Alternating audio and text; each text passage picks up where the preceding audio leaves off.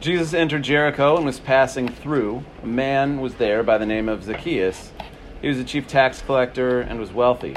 He wanted to see who Jesus was, but because he was short, he could not see over the crowd. So I ran ahead and climbed a sycamore fig tree to see him, since Jesus was coming that way. All of the people saw this and began to mutter, "He has gone to be the guest of a sinner."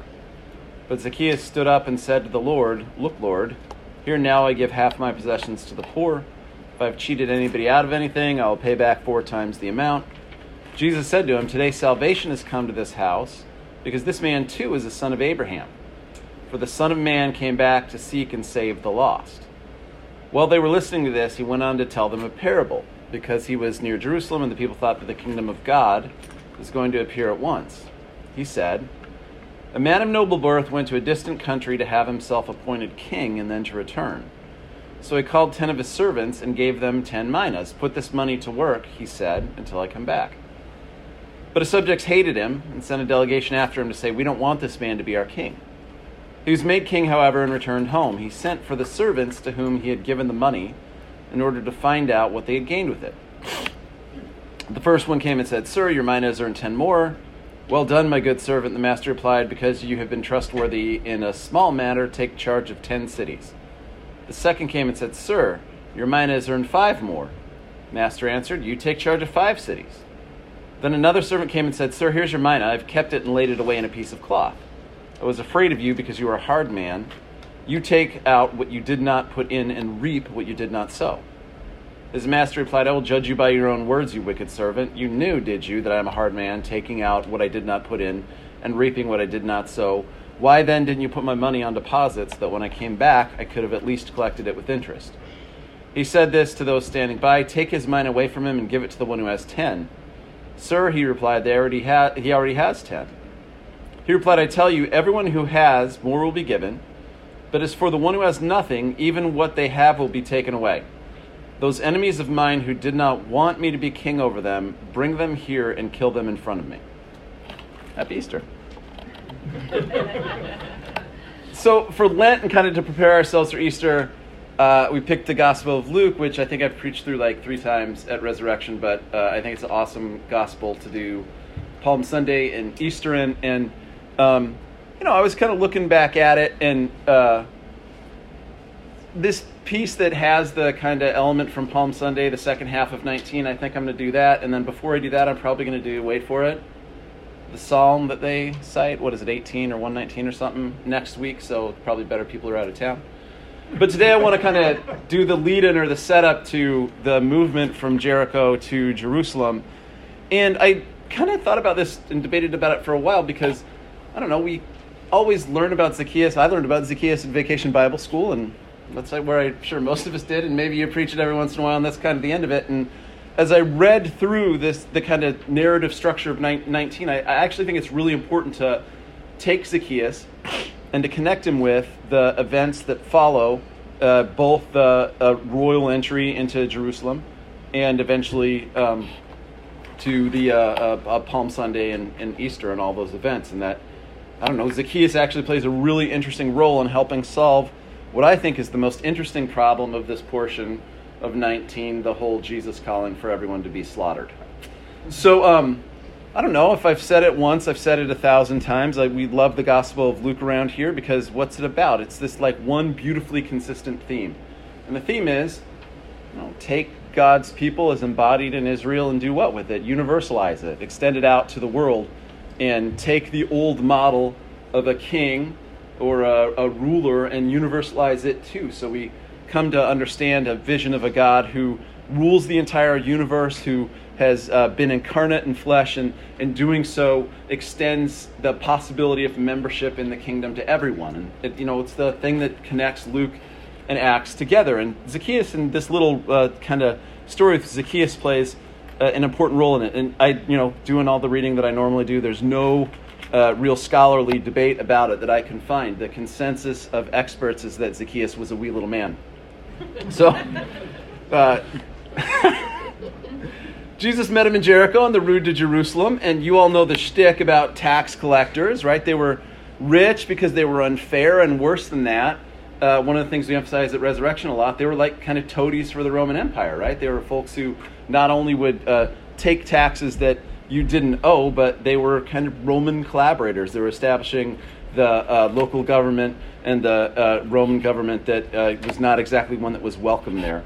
And one of the interesting insights that this chapter presents, if you think about that kind of political angle of being a tax collector, is that the way that the piece here that describes Zacchaeus is not just that it's not just saying that he's short. The term for Zacchaeus being short here in its superlative form is the same term that says the least among you is the greatest in the let the little children come unto me episode that happens just a couple of chapters back. It's that word mikros. And why pick of all the different things to describe about Zacchaeus that he is mikros? And it's that he's teeny, that he's like not just small or not just like, I don't know, like Annabeth or something, but he's like small enough that he has to climb directly up the fig tree to say Jesus. And I think there's a connection that the text wants us to make here that is not just about paying attention to his stature. It does connect back with a bunch of things that Jesus said about the character of children, which, as you recall, there's like lots of little snippets of Jesus talking about children leading up to this interaction with Zacchaeus, where he also talks about the children being mikros. So, Zacchaeus is kind of being framed alongside the way that Jesus talks about and thinks about children. But does anybody remember what comes, and if not, you've got your Bible there, what comes immediately before Zacchaeus? The parable of the rich young ruler. And if you think about the parable of the rich young ruler, we all kind of know the punchline of it, but the big punchline of it is easier for a camel to go through the eye of the needle than a rich man to enter the kingdom of heaven. So Zacchaeus is like short, but he's also described like the least, like kids. And he was rich and he was despised. And you should add here, he was from Jericho. And anybody remember what it means to be from Jericho? Cursed by Joshua. Yeah, absolutely. The same city that not only Joshua had cursed, but the same city that, Rahab barely made it out of, and everyone else was destroyed because of their sin. And who is Zacchaeus? Zacchaeus is not just a wee little man. He is from a town that is a place for rich, short, sinful stoolies for the Roman Empire. And Zacchaeus is the kind of guy that suggests by his nature almost, that everything that the text is pointing towards us about him is that he's the kind of guy who you'd imagine would be impossible to redeem. But a little bit like a child, right? Like that, like mikros, like small, like all engages in childlike behavior. And I don't know, that's the cool thing we don't learn about the story of Zacchaeus in VBS. Zacchaeus is kind of a summary of the preceding parables, right? He's stained with sin. He's short. He's also kind of the least. He acts like a child. He climbs trees and he runs. But he also has this kind of childlike devotion that he puts in shuffling his teeny tiny little feet to see Jesus. And do you know what his name means? Anybody know what his name means? I think this is beautiful, and I didn't realize this before. His name means God makes you pure. God makes you pure. And so like Zacchaeus is, I don't know what he's done what the rich young ruler was just unable to do. He gives up his wealth for the sake of the kingdom. He has come to Jesus with the kind of enthusiasm of a little child, where the rich young ruler fails because he's so fixated on his own righteousness. Zacchaeus is willing to give it up, to even do the embarrassing thing of climbing a tree. And because he has that childlike faith, he's able to be fully redeemed. It's a beautiful way of tying together 3 or 4 preceding parables about the character of Israel.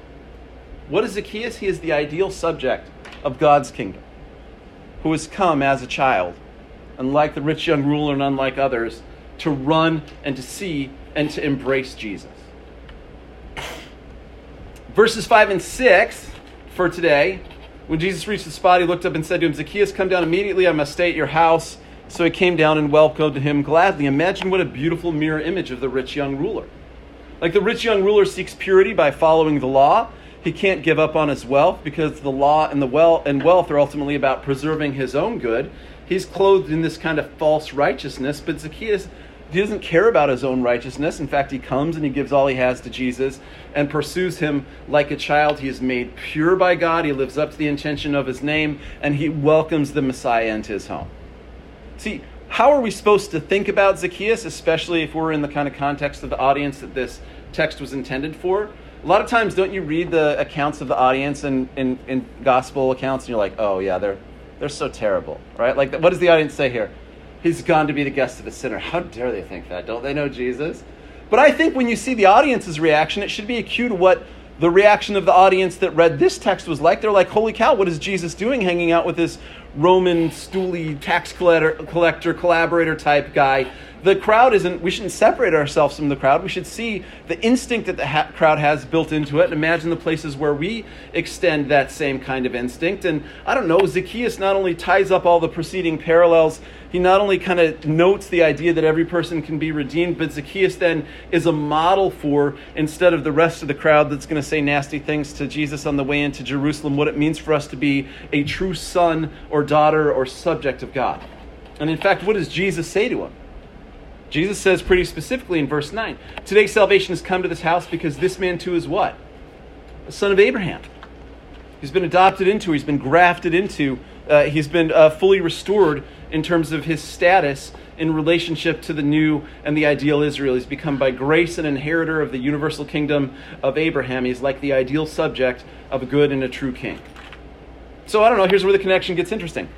Jesus came to seek and be the king of the lost. He's on this kind of like triumphal march into Jerusalem. It's going to get kind of dark and weird, at least for a while during Palm Sunday when we think about the things that are going to come after it. And he's got the Zacchaeus, who's this kind of like ideal child of the new covenant, the guy who represents the vision of the new Israel that might follow the person of Jesus. And the crowd's kind of debating about this, and the text makes a really big point out of saying, as Jesus and Zacchaeus, I imagine, are kind of listening to what the crowd's saying about Jesus inviting in this sinner who represents the new Israel, Jesus turns directly to the crowd and he's like, all right, I got a story to tell you.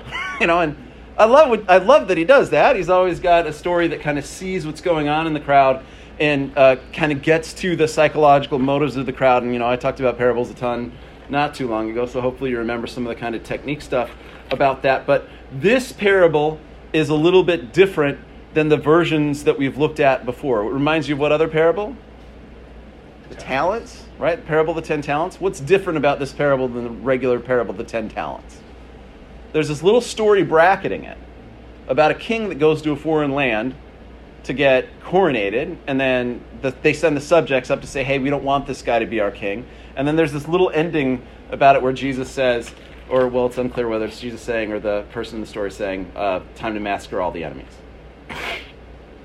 This story of the parable is directly connected to the interaction with Zacchaeus, and so I don't know, let's try and figure out exactly why Scripture puts those things together and what exactly it's trying to tell. So let's start with maybe verse, 11. Let's start with 11. So Jesus tells a story about the king, and I've preached about the talents and the minas before, and if you don't remember my shtick on it, I'll just do it real quickly. My shtick on it is that the disposition of the bad servant is that he thinks that the master is a hard man. And the reason why he doesn't invest is because he's worried that he's going to get in trouble. And the point is not the normal kind of works righteousness point that we say, hey, go out and work and God will multiply your efforts. I think the point of it is that the one who sees the generosity and character of God is the one who is willing to invest, and that God then in the parable kind of gives them a disproportionate return. And so this, to me, is a parable about grace and abundance, unlike the way we normally frame it. It's a parable about not just what you do with the talents, but it's a parable about God kind of giving in excess of what we deserve. And so I kind of read it a little bit differently than other people do, but this time the parable's not about the talents. This time the thing that we'll focus on is the king that likes to travel. Because at first I thought it was a really confusing addition, and why is it the transitional piece between the king and Zacchaeus? So verses 12 through 15. A man of noble birth went to a distant country to have himself appointed king and then return. So he called 10 of his servants and gave them 10 minas. Put this money to work, he said, until I come back.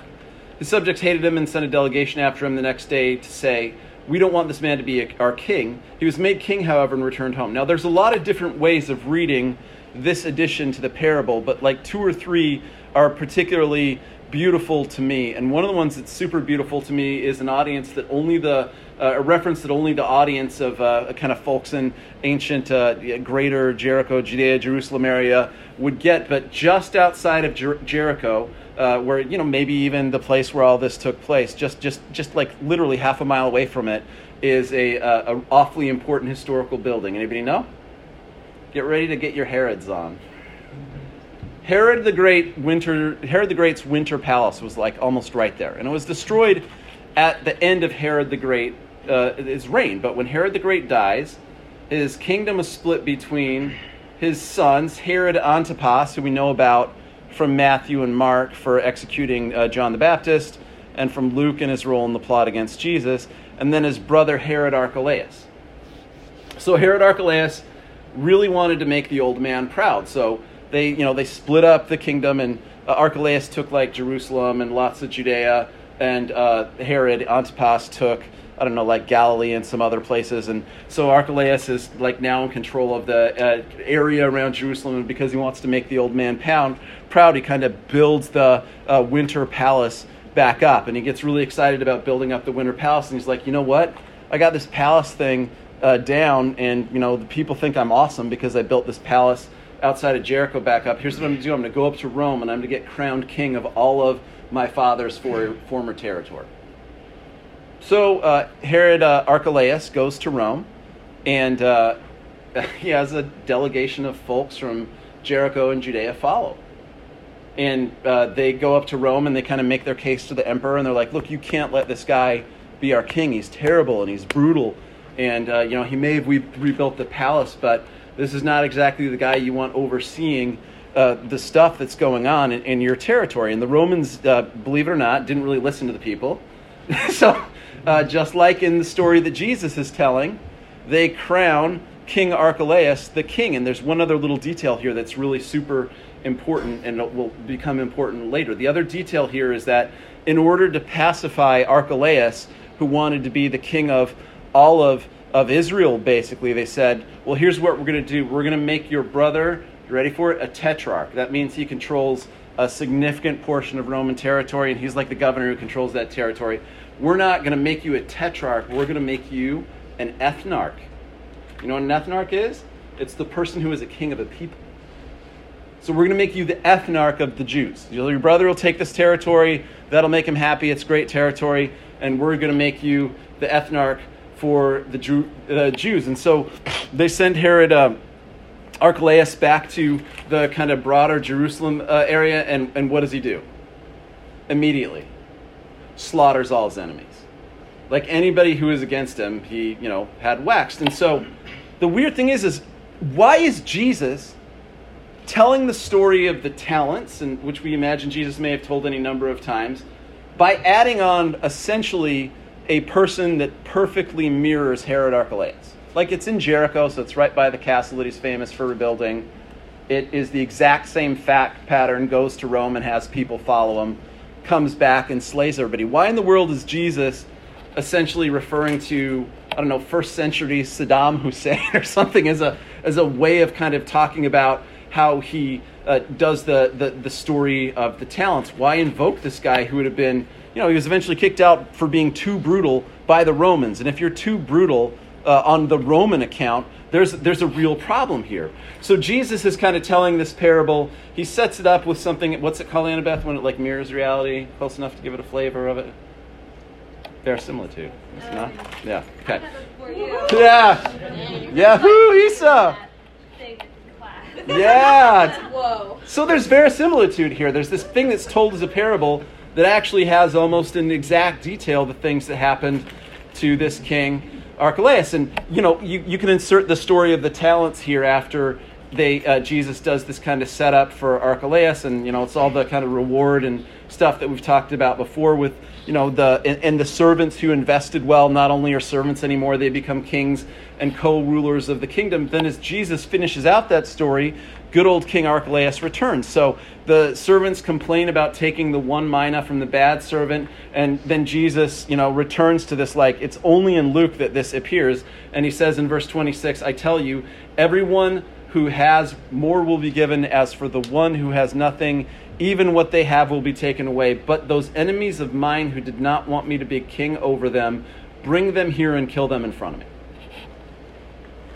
It's a tough thing to read as an interpreter of the words of Jesus. Why is Jesus referring to, and even approvingly, the kind of murderous intention of Herod Archelaus, who slaughtered all his enemies in the courtyard of the palace? So why is it that he draws on this guy, and what exactly is Jesus trying to say about the character of the kingdom? And I specifically want us to think about that as we're moving into essentially the royal progression that brings him, brings his journey to Jerusalem to a conclusion at the cross and the resurrection.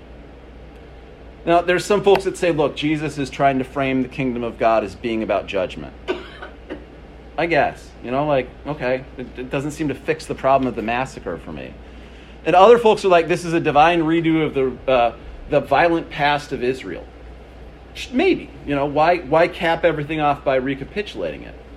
There's a bunch of folks that kind of read it as being about Christology, which I think is partially right in both directions, like Christ our King, who is of the most noble birth, ventures to a foreign land to become Jesus, the King and Messiah. And maybe it works the other way. Jesus, though born in a noble setting, is of noble birth as the Son of God, ascends to heaven, is declared king, and comes back to face resistance from the religious orders of Israel. Like, I guess you could read the Archelaus story Christologically, but the main thing is that, too, does not describe the gore fest that Archelaus calls for and that Jesus implicitly calls for here.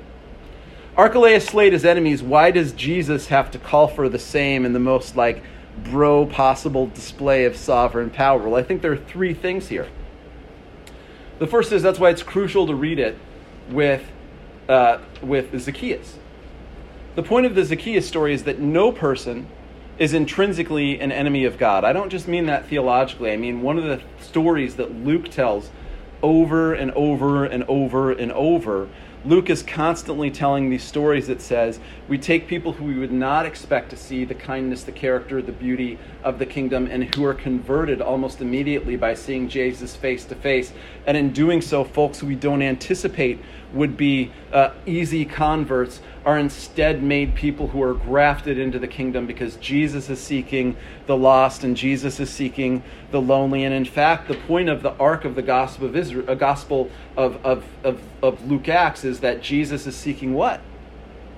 The Gentiles, the folks who were framed by the old covenant to be either enemies of or indifferent towards the nation of Israel. And the point of the gospel of Luke Acts is to say all the different barriers that we put up for who the kingdom could reach out to are progressively being torn down, are progressively being integrated into a vision of the kingdom. And maybe one of the things that's important that Zacchaeus is the kind of punchline for is that those who were lost, those who were the least, those who were the longest distance from reconciliation are sought out and invited in. And Zacchaeus is basically one of the last and most beautiful pieces in the Gospel of Luke and its arc and acts of the idea of the Christian faith, and the actions of Jesus are basically like a wrecking ball for the friend-enemy line that is set up between those who are internal and external to the community, and Jesus is basically wrecking that wall between friend and enemy with the same kind of vigor and intention that Archelaus wrecked his opposition. I mean, Jesus is a certain uncompromising kind of leader, although the means of executing it are different. But there is no wall or no barrier or no definition of someone as an intrinsic enemy that Jesus accepts. Jesus, in fact, is all about the project of the church as being ever more inclusive and ever more universal so that every person can come to know and can come to love God. The other thing is Archelaus, even though he was violent, and this is maybe even like an unchristlike reference to Archelaus' slaughter claim, is that who was Archelaus? Archelaus was the last ethnarch of the Jewish people, and that's not insignificant. He was the last one who was declared by any sovereign power as the king of the Jews and having a unique claim over Jerusalem. It is proof of his kingship over a new Israel. And when Jesus makes a connection between actions of his and actions that Archelaus would have been known for, Jesus is also subtly saying that the kingly line that constituted Israel is back in him. And it explains the ways why, if you understood the reference between him and Archelaus, that what's about to happen on Palm Sunday is in fact about the vision of Israel's royalty. And three is the funny thing to me is that like love in Greek, there are lots of different words for enemies. There's some enemy words that are positional, like a foe you face in combat. There are other enemy words that are unchangeable, and the word here for enemies, bring my enemies to me so that they can be slain in front of my face, is a word ekthros. And it comes from the term for hatred. An ekthros is not an enemy who's defined by what they do, like, say, a foe on the field of battle. An ekthros is defined by an irredeemable, irreconcilable, almost like mutually exclusive existence. And so to say, bring my ekthros to me, bring my enemies to me and slay them in front of me, identifies a very narrow category of thing. It would have to be a person and a thing whose existence is not only unchanging and intrinsically opposed to the character of Jesus, but it would have to be a person or a concept whose existence was mutually exclusive with the existence of Jesus and for whom there was no possible terms of reconciliation. So why Archelaus? Well, sure, it defines Jesus as the ethnarch, as the rightful ruler of Israel. It's a preview of Good Friday and all that. But I think you really have to ask, who is the real enemy of Jesus that Jesus is calling to face? And there is only one core entity whose existence I understand to be mutually exclusive with the identity of Jesus. The New Testament uses the word enemy a lot, like 40 times. It only names one enemy. It only names one thing, or calls one thing an enemy, and using the word ethnos. What is it? Death. Death is the only thing that is specifically named as an ekthros in the New Testament. You cannot read this account of Jesus calling for a face-to-face encounter with his enemies so that he can slay them without contextualizing it in the broader sense that in the New Testament, the ultimate and the final enemy, in fact, is death. And there it is. That's why Archelaus is in there. He represents not only the last gap of the ethnic religious order, not only the last king of Israel who cannot be redeemed, but each of the kings of Israel in the past had failed. They couldn't beat Babylon. They couldn't beat Rome. They couldn't beat Assyria. They couldn't beat all kinds of people. But Jesus, the new ethnarch of a universal Israel, will win, and he will do it by confronting the real enemy of a truly universal Israel, the enemy that is death. And he will claim that kingship and walk that road, and in the cross and in his resurrection, defeat it finally and forever. Amen. Questions or talk? Is it a satisfying resolution?